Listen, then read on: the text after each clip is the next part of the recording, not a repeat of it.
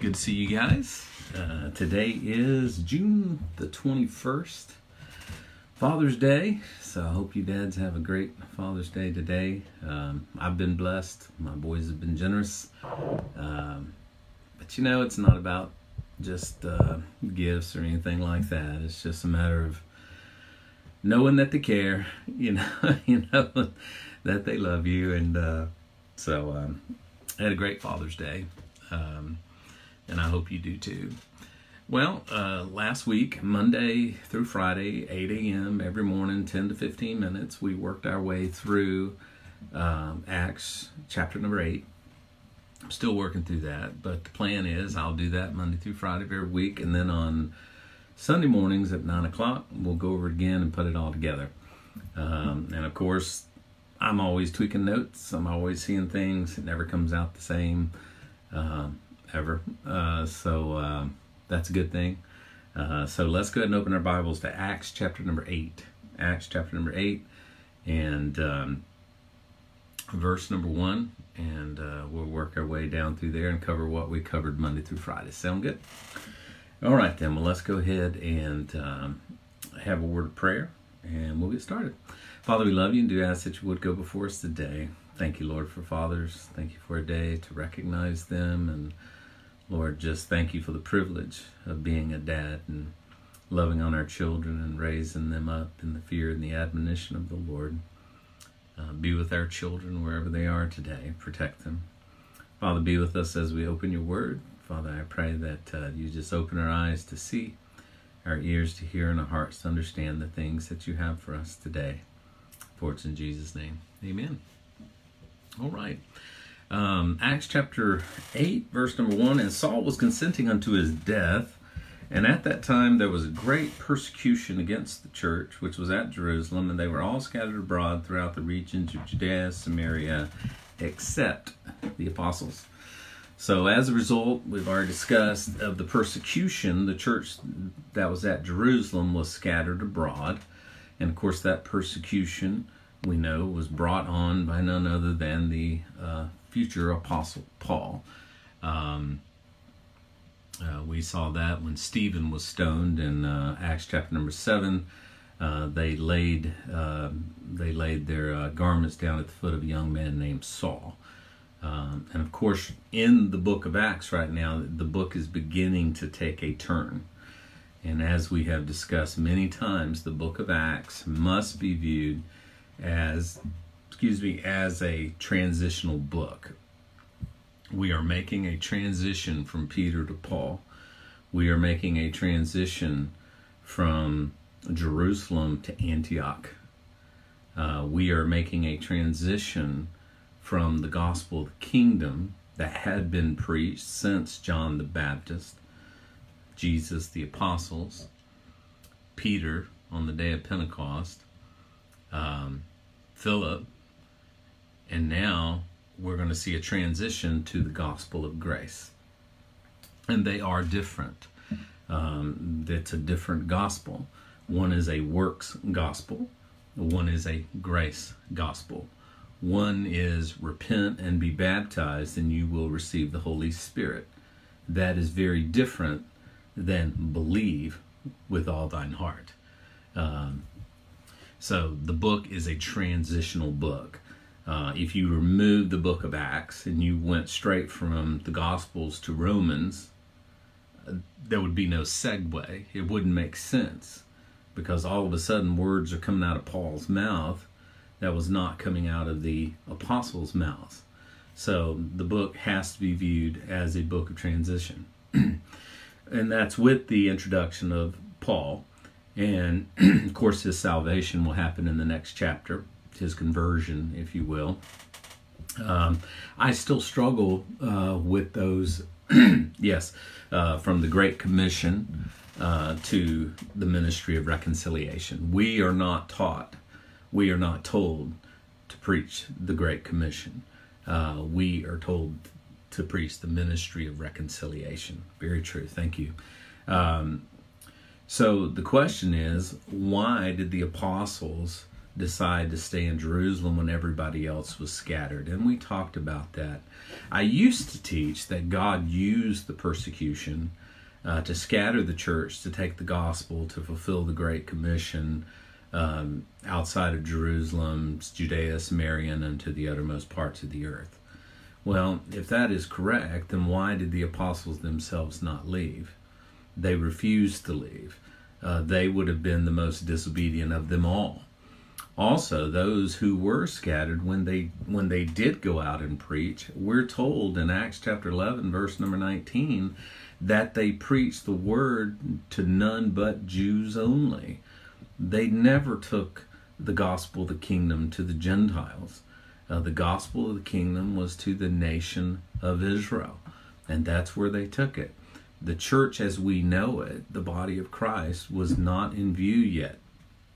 And again, many people spend a lot of time, and I can't tell you how many undergrad Bible college classes I've sat in, or even grad, post-grad classes that I've sat in, that have just, second-guessed the apostles and what they were doing. They'll say things like, the apostles never should have chosen Matthias. Peter got ahead of himself. Old presumptuous Peter, impetuous Peter. He got ahead of God because God had already chosen Paul to be the replacement for Judas. All that tells me is that they do not understand what was going on here. They fully expected the Lord to return quickly. They expected the nation to repent.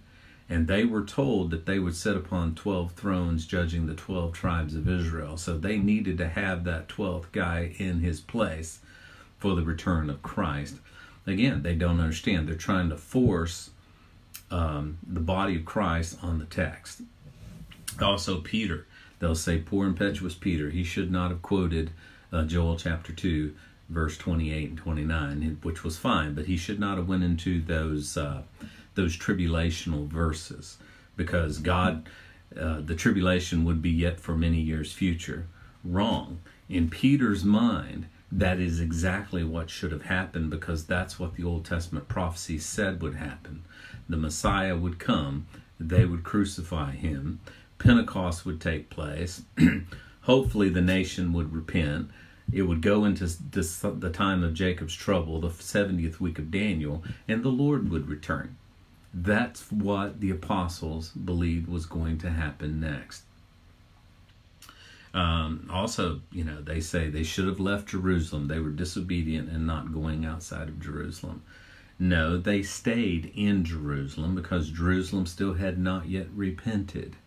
Jerusalem still had not accepted their king. The leaders of Jerusalem had not accepted their king, nor his offer of a kingdom. So I just think that we have a lot of audacity to insinuate that they were confused.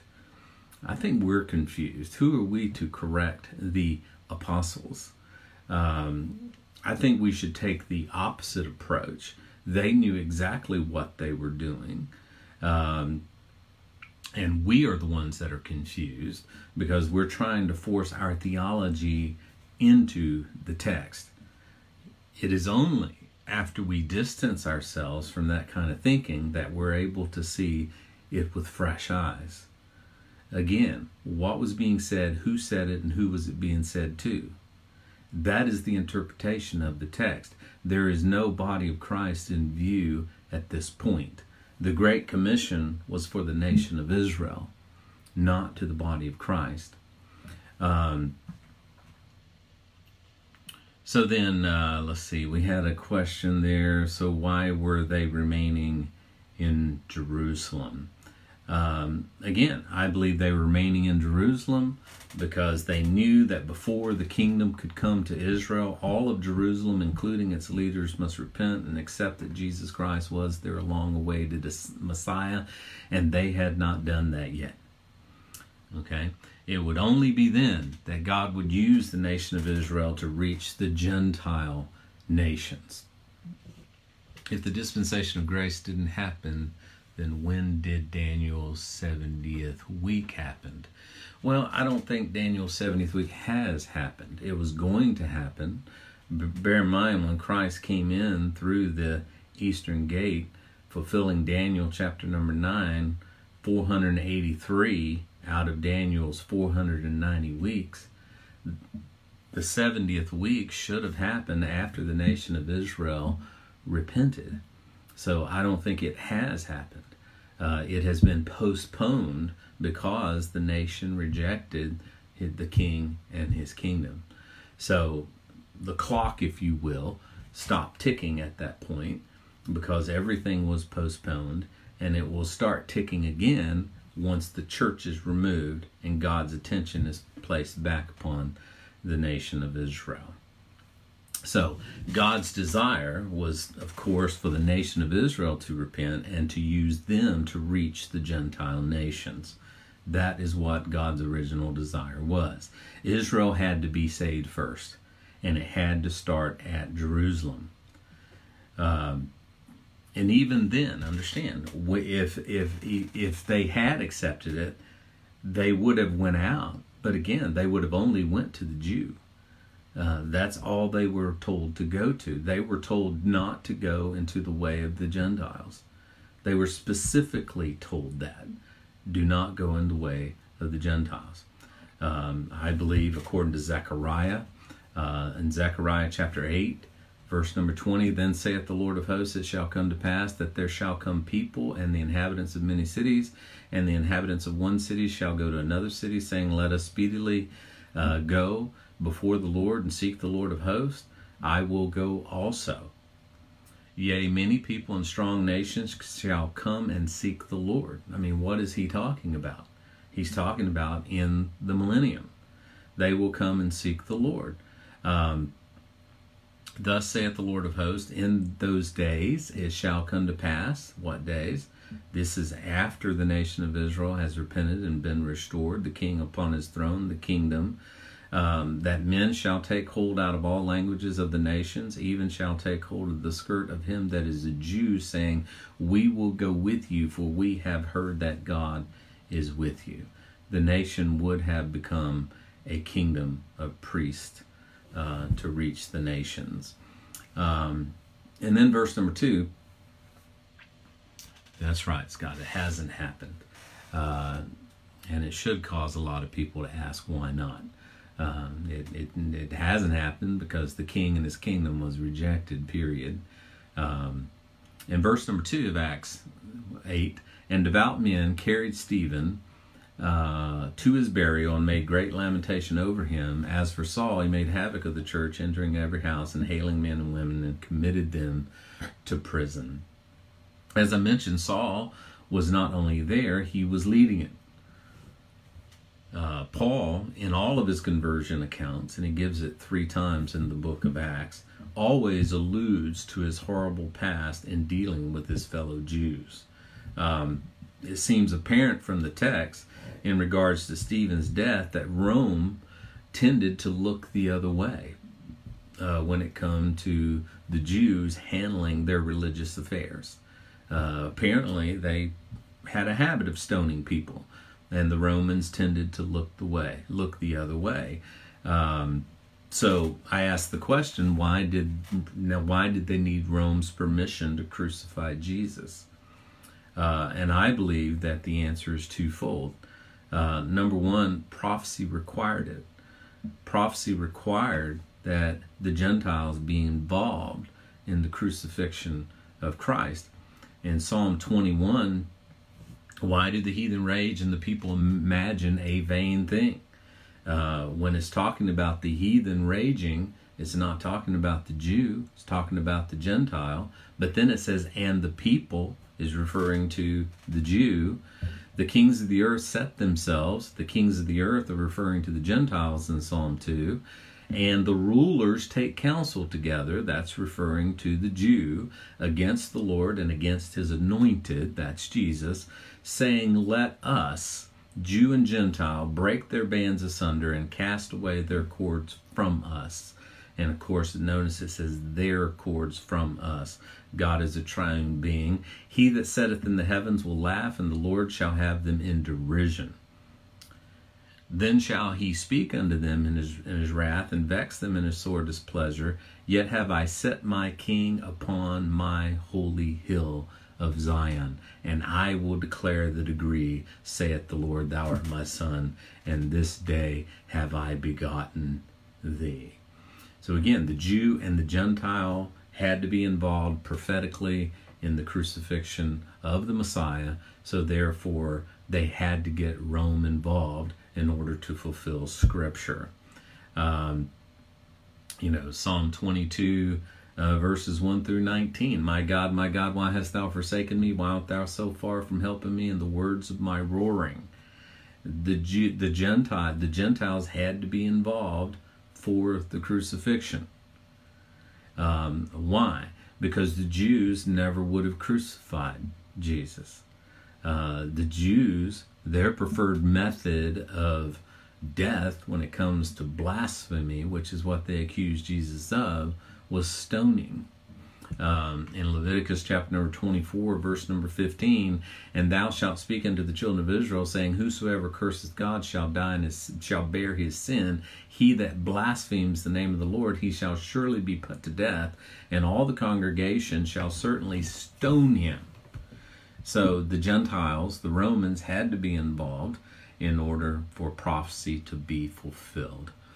And then verse number 4, therefore they that were scattered abroad went everywhere preaching the word. And remember, those that were scattered abroad were Jews, and the word that they were preaching was the gospel of the kingdom. And then in verse 5, then Philip went down to the city of Samaria and preached Christ unto them. Now, when I read this verse, I can't help but look back up to verse number 1, where it says, and they were scattered abroad throughout the regions of Judea and Samaria. You remember the Great Commission in Acts 1:8. It told them, but ye shall receive power after that the Holy Ghost has come upon you, and you will be my witnesses in Jerusalem, Judea, Samaria, and to the uttermost parts of the earth.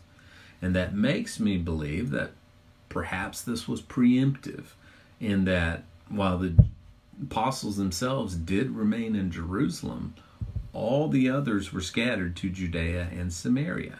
As far as Judea and Samaria, maybe it was preemptive that Jerusalem would repent and accept their Messiah, and then they would go out and start fulfilling that commission to the rest of the Jews, not to the Gentiles. The Great Commission is to the Jews, and the Jews only. Now, you say that to people, and they look at you like you are an absolute heretic, because they have been taught to see the Bible with a certain filter, with a certain lens. I heard a brother say the other day that we are a royal priesthood. We are not a royal priesthood. Only the nation of Israel was given the promise of being a royal priesthood and a holy nation. That, my friend, is replacement theology. That is taking promises for the nation of Israel and putting them on to the church, which is covenant replacement theology.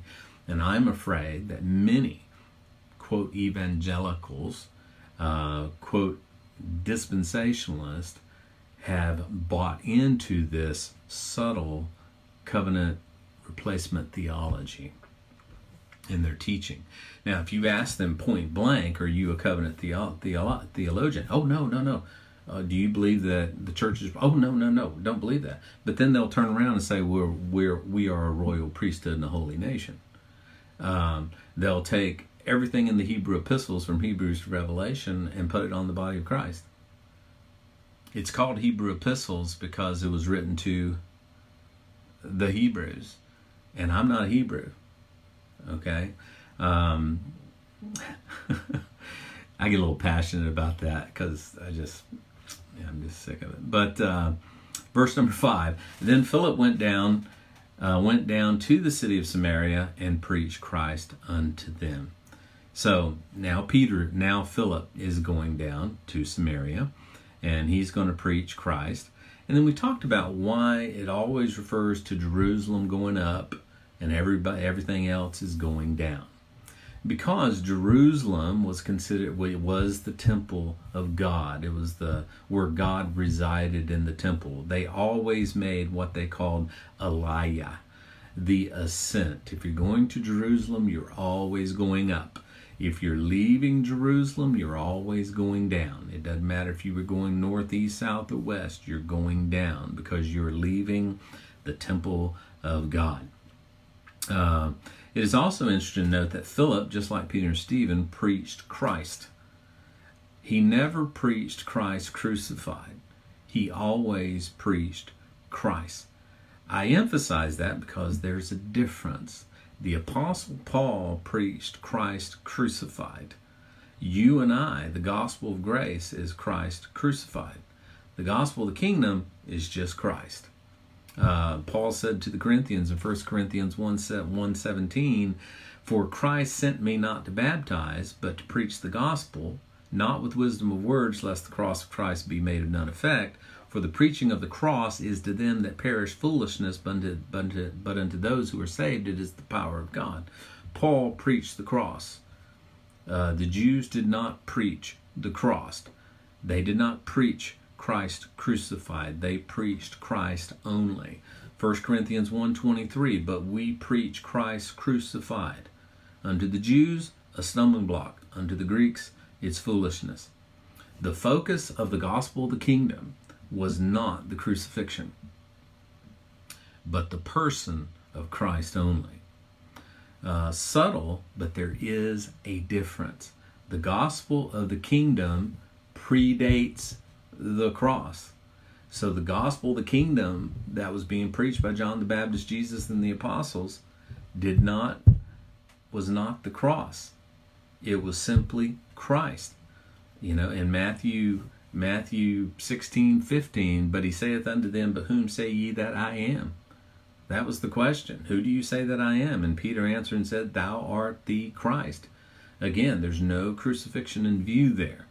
In John 11:25, "And Jesus said unto her, I am the resurrection and the life. He that believeth in me, though he were dead, yet shall he live. And whosoever liveth and believeth in me shall never die. Believest thou this?" And she said, "Lord, I believe that thou art the Christ." That's it. The gospel of grace was given to Paul later, and it was Christ and the crucifixion, the cross. We also mentioned that the Samaritans were half Jew, half Gentile. They practiced a diluted form of Judaism. They were Jews that had been left behind during the Assyrian captivity and had intermarried, but they were still considered Jews. And because of this, that's why when they were scattered to Judea and Samaria, they took the gospel of the kingdom with them to Jew only. So the Samaritans are obviously Jews. Some say that it's significant that Peter and John had to lay hands on them in order for them to receive the Holy Spirit. I believe that the reason they had to lay hands on them was so that they would fall back under the authority of Jerusalem, because Jerusalem would be the place, the throne of the king, and would be the seat of the kingdom. And the Samaritans had never recognized that. The Samaritans were always different. You remember the woman at the well, where you Jews say, that you have to go to Jerusalem in order to worship God. So I believe that's why they ended up having to lay hands on them. So they went down Samaria, and we'll talk about that a little further as we go here. Let's see, where are we at? The focus of the kingdom, there's a difference. The Samaritans were half Jew. The significance would be that they had to fall under the authority of the Jerusalem church.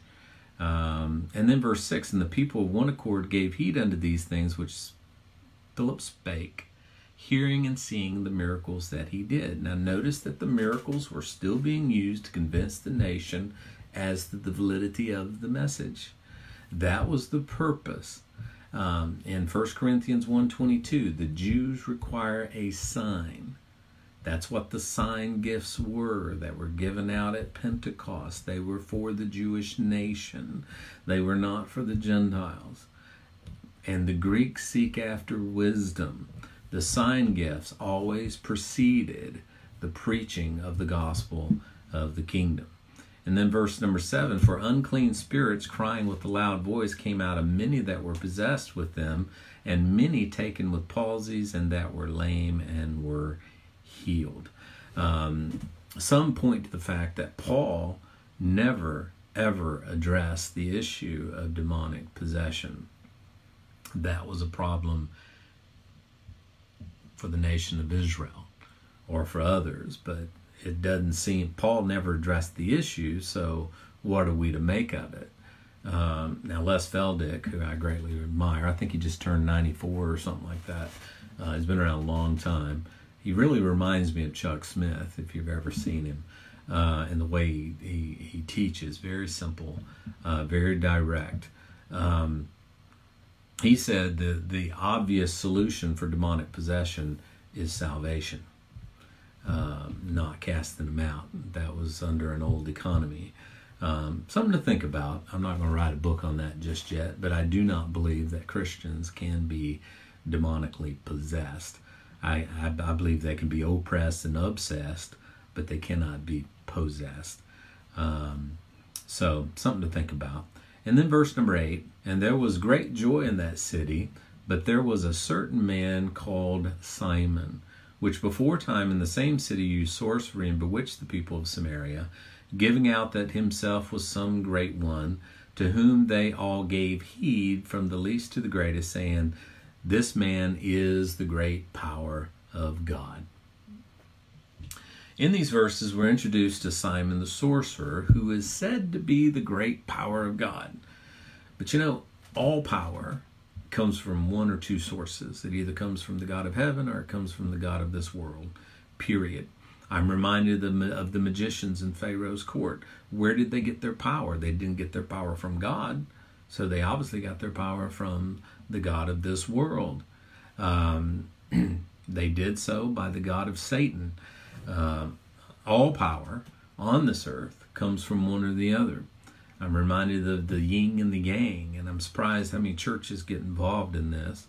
The teaching of the yin and the yang is good and bad are always in a fight, but neither will ever overcome the other. That's a lie. God will overcome the devil. And I shared a story. I was in a church, I don't remember where, I've only done it a few times maybe, but I said, if I say black, you say, and they all yelled white. If I say good, you all say bad. If I say left, you guys say bright, they all yelled. And then I said, when I say God, you say, and they all said the devil.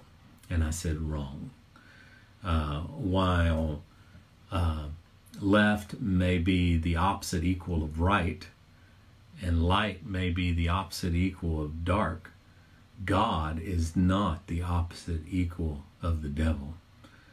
He created the devil. He created Lucifer. So the yin and the yang does not hold true, because one day God will throw the yang or the yin, whichever which is which, into the lake of fire, and that'll be the end of that. So the yin and the yang is a lie, and Christians don't need to be participating in that. Next time I see another young believer with that tattooed on their forearm, I think I'm going to go ballistic. Ignorance. My grandma used to say, if ignorance is so bliss, why aren't more people happy? That's a good question, because I find the ignorance of the modern day church staggering.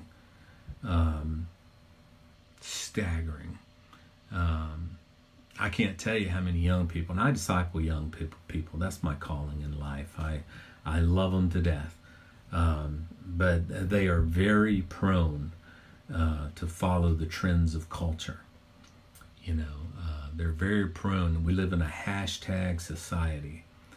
And when I see them doing something like that, I privately message them and say, do you know what that organization stands for? Do you? Do you understand that they want to destroy the nuclear family?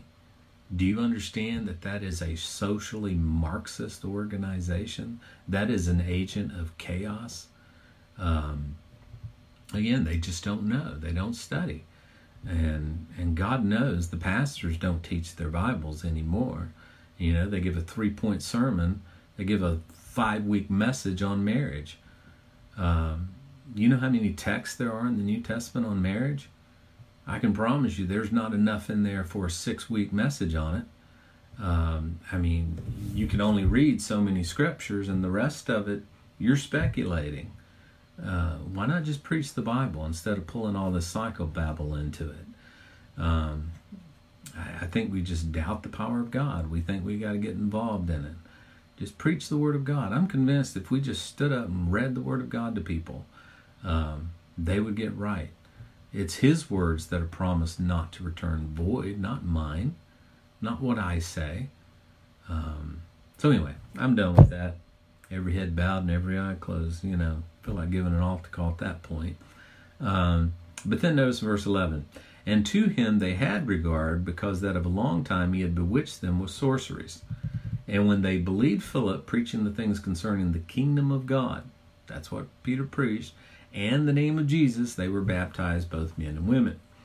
So notice that they believed the preaching of Philip in regards to the things concerning the kingdom of God. And we got into a study at that point, is there a difference between the kingdom of God and the kingdom of heaven? Well, I believe that the kingdom of God, you know, many say the kingdom of God pertains to the things of the church, and the kingdom of heaven pertains to the things of Israel. The kingdom of God is spiritual. The kingdom of heaven is physical. But what I looked at when I went through this is in the context, is there a difference? And if you go back and forth between kingdom of God, kingdom of heaven, and the Gospels only, they appear to be the same thing because they are used interchangeably throughout the Scriptures. And I mentioned how the kingdom of God is used 68 times in 10 different New Testament books. The kingdom of heaven is used 30 times and only in the Gospel of Matthew.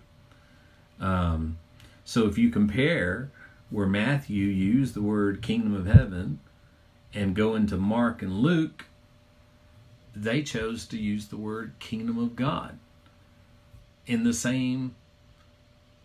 regards to the same event. For example, in Matthew 11:11, verily I say unto you, among them that are born of women, there hath not risen a greater than John the Baptist. But notwithstanding, he that is least in the kingdom of heaven is greater than he. And then Luke, talking about John the Baptist, said, but I say unto you, among those born of women, there is no greater prophet than John the Baptist. But he that is least in the kingdom of God is greater than he. So in the context, the words are used interchangeably. Are they two different things? You know, I think that there can be a good argument made that the kingdom of God is referring to the whole sphere of God's influence, heaven and earth, when the kingdom of heaven refers only to his earthly kingdom. So just, something for further study for all of us. Verse 13, then Simon himself believed also, and when he was baptized, he continued with Philip and wondered, beholding the miracles and the signs which were done. Now notice that Simon is drawn to the miracles. He's drawn to the signs. Why? It was his shtick. That's what he did. He was the what do you call him? The man of God. He was some great one. This man is the great power of God. That's what he did. Signs and wonders. So he was drawn to that. They got something that I want. And again, this was the whole reason for the miracles and the signs, was to draw an audience. So they drew Simon, among many other people. So they drew him. And then in verse 14, now when the apostles which were at Jerusalem heard that Samaria had received the word of God, they sent unto them Peter and John. Peter and John still in Jerusalem, but when they find out what's happening at Philip's preaching in Samaria, they sent Peter and John as emissaries, who, when they were come down, prayed for them that they might receive the Holy Ghost. For as yet he was not fallen upon none of them, only they were baptized in the name of the Lord Jesus. So in others, they repented, they were baptized, but the Holy Ghost had not fallen upon them yet. Why? That was the question. But when the apostles laid their hands on them, they received the Holy Ghost. So the question is, why did these people need to be prayed over in order to receive the Holy Ghost, when clearly at the end of Peter's preaching twice, at the end of Philip's preaching, which Philip's preaching ended with a stoning, but at the end of Peter's preaching, they repented, they were baptized, and the Holy Spirit fell on them. But it didn't happen here to the Samaritans. And I speculate as to why. I believe that the answer is found when you go to the woman at the well. The Samaritans, the woman said unto him, Sir, give me this water that I thirst not, in John 4, verse number 15. Neither come hither to draw. And Jesus said, Go call thy husband and come hither. And of course, she goes through the whole thing. I don't have a husband. He says, yeah, you're right. You've actually had 5, and the one that you're living with is not one either. And the woman said, well, I perceive that thou art a prophet. Because he knew things, you know. And she says, this is the key, our fathers worshipped in this mountain. What mountain? She's not referring to Jerusalem. She's referring to the Samaritans who were subject to the Assyrian captivity, and those that were left behind. She's referring to that mountain. And ye say that in Jerusalem is placed men to worship. So I believe that God withheld the Holy Spirit from these being baptized until Peter and John came down, so that they would acknowledge that Jerusalem was where God needed to be worshipped. I believe that is what is going on here. They needed to draw a distinction between Jerusalem and Samaria. And you know the whole story in the Old Testament, Rehoboam and Jeroboam, when King Solomon died and the people came and said, you know, your father just put way too much on us. Promise us that you won't do the same with taxes and putting our young men to work and sending them off to war.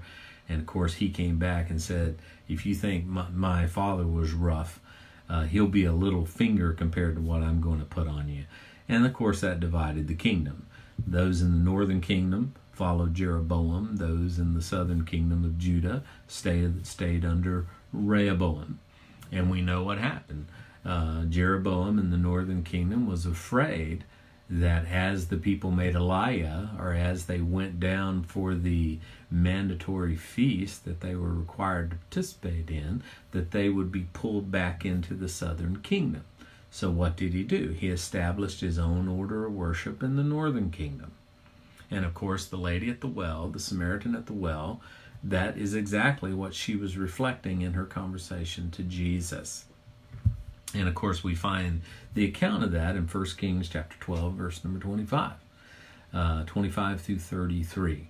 And the king took counsel. He sets up the calves of gold, and he says, it is too much for you to go up to Jerusalem. Behold thy gods of Israel that brought thee out of Egypt. So I believe that the whole event was about the Samaritans understanding that Jerusalem was where they needed to worship. Jerusalem was to be the headquarters for the kingdom of heaven, not Samaria. And I also believe that Peter had to be involved because Peter had been given the keys of the kingdom. And whatsoever thou shalt bound shall be bound in heaven, and whatsoever thou shalt loose in the earth shall be loosed in heaven. I think Peter had to be involved. Peter was using his keys in Acts chapter number 2 when he preached that Pentecost sermon. Another point that needs to be made in regards to this event is that this event contradicts how God works in the body of Christ today. Belief is followed by the indwelling Holy Spirit.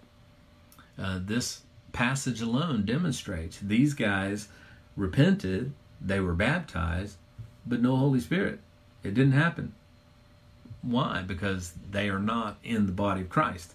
This is still very much gospel of the kingdom going on here. So today, belief is followed by immediate filling, and no baptism is required. And baptismal regeneration is heresy, saying that someone has to be baptized to be saved. The reason they're saying that is because they are intermingling the gospel of the kingdom with the gospel of grace. When you intermingle the gospel of the kingdom with the gospel of grace, you end up with no gospel at all. That's what the book of Galatians is about. You pervert it. You can mingle grace with law, but you cannot mingle law with grace. Once you mingle law with grace, you have forfeited grace. And that's what the Apostle Paul is talking about as he wrote to the Galatians when he said, "Who has bewitched you?"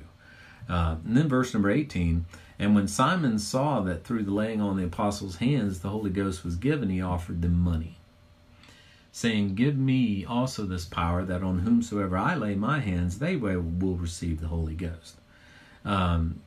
This is where the word simony comes in. Simony is the buying and selling of church office. And Simon here was trying to basically buy apostleship. He wanted to be able to do what they were doing. And I've mentioned this before, but I do not believe that the office of apostle is open today. You might be a B or a C apostle, but you're not an apostle. You don't meet the requirements of an apostle. You were not there from the baptism of John. You did not see him go into heaven. You did not see him at the ascension. So now we do have the role, if you will, of an apostle. I certainly played that role as a church planter, in Guatemala and Mexico. But I would never refer to myself as an apostle. I am not an apostle. In Ephesians chapter 4, verse number 11, it says, God has given unto the church. I always use my hands when I talk to young people. It helps them to remember. He gave the gifts of apostle, prophet, evangelist, pastors, and teachers. And I always used to use my hand to teach it to young people. And I would actually have them place their hands on a piece of paper and trace it. You remember doing that when you were a kid? And I would say the apostle was the foundation.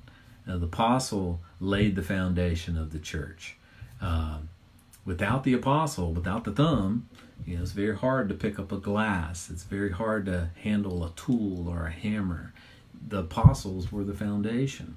The prophets were the accusers. Thou art the man, David. They were the ones that pointed their fingers in the face of people. The evangelist is the long finger. The evangelist is offensive. The evangelist will say what needs to be said, come hell or high water. The evangelist stands out above the rest. It's a gift. Then you also have the pastor, who's the ring finger. He's married to the church for better or worse.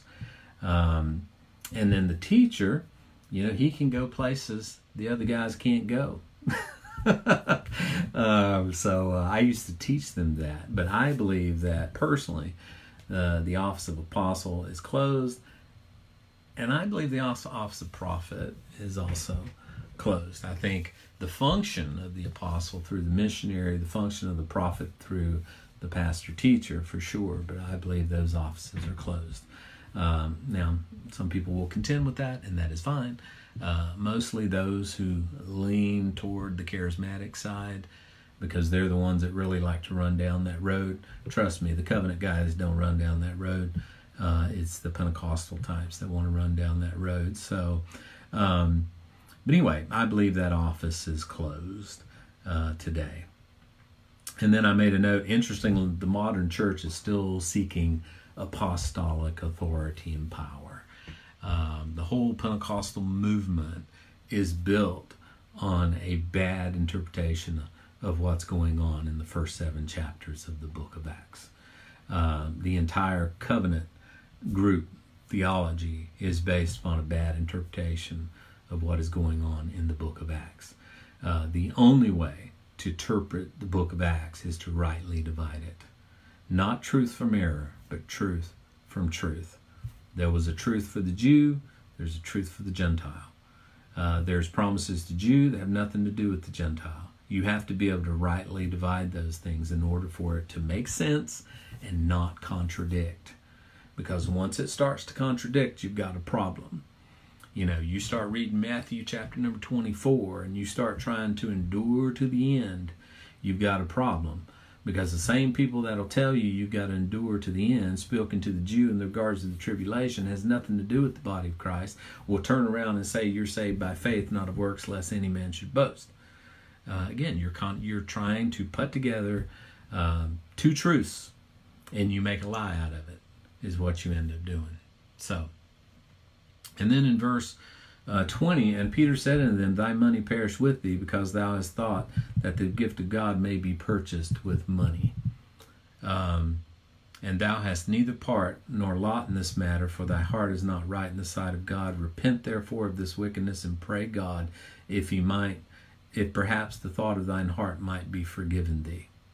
I believe that this verse makes it pretty clear that Simon's belief was feigned. In other words, he did it for financial gain. For thy heart is not right in the sight of God. Your heart is not right before God. Peter then tells him, you need to repent therefore of this wickedness and pray that God, if perhaps the thought of thine heart may be forgiven thee. Nowhere in Scripture do we find that Simon followed this advice. Actually, if you study church history, and I was studying it just this morning, Irenaeus, Justin Martyr, Hippolytus, and Epiphanius all describe Simon as a Gnostic. As a matter of fact, some of them say he is the founder of Gnosticism. And the Gnostics believed they had a superior knowledge in regards to spiritual things. Matter of fact, the word Gnostic or Gnosis is having knowledge. And some would reject that he was the founder, but they say instead he was just described as a Gnostic. Either way, it appears that he became an enemy of Christianity. So I do not believe that Simon was a true conversion. Verse 23, For I perceive that thou art in the gall of bitterness and in the bond of iniquity. That is not the description of a believer, my friend. Not at all. Then answered Simon and said, Pray ye the Lord for me, that none of these things which ye have spoken come upon me. I find it interesting that he asked them to pray for him. Why did he not just pray for himself? I think it was unbelief. He was still struggling in his belief. Reminds me of turn that off. Reminds me of Mark 9:24. And straightway the father of the child cried out in sore, said with tears, Lord, I believe, but help thou in my unbelief. Simon still did not believe. That's why he prayed that. And then verse 25, and we'll wrap up. And they, when they had testified and preached the word of the Lord, returned to Jerusalem and preached the gospel in many villages of the Samaritans. Why did they return to Jerusalem? Because they did not believe that they had a ministry to the Gentiles as of yet, because the king and the kingdom had not been accepted. So, anyway, that's Acts chapter 8, verses 1 through 25. Hope that you've enjoyed our study today, and I'll continue to post Monday through Friday, 8 a.m., 10 to 15 minutes at a time as we finish out the book of... let's see, we're going to get down into Philip and the Ethiopian eunuch this next week, and that'll wrap up chapter number 8, and then we'll be in chapter 9 in the conversion of Saul. And anyway, I so enjoy being with you. I love you guys. I appreciate you. And remember, I'm going to go ahead and post all this stuff on Facebook, the notes on the blog, and then I'll also throw it up on YouTube. And I also put it up on SoundCloud. That's an app that you can download if you just want to listen to the audio only. So anyway, you guys have an awesome Lord's Day. Again, happy Father's Day to you dads out there. And just always remember that God loves you, wants the best for you. He's working all things out for your good.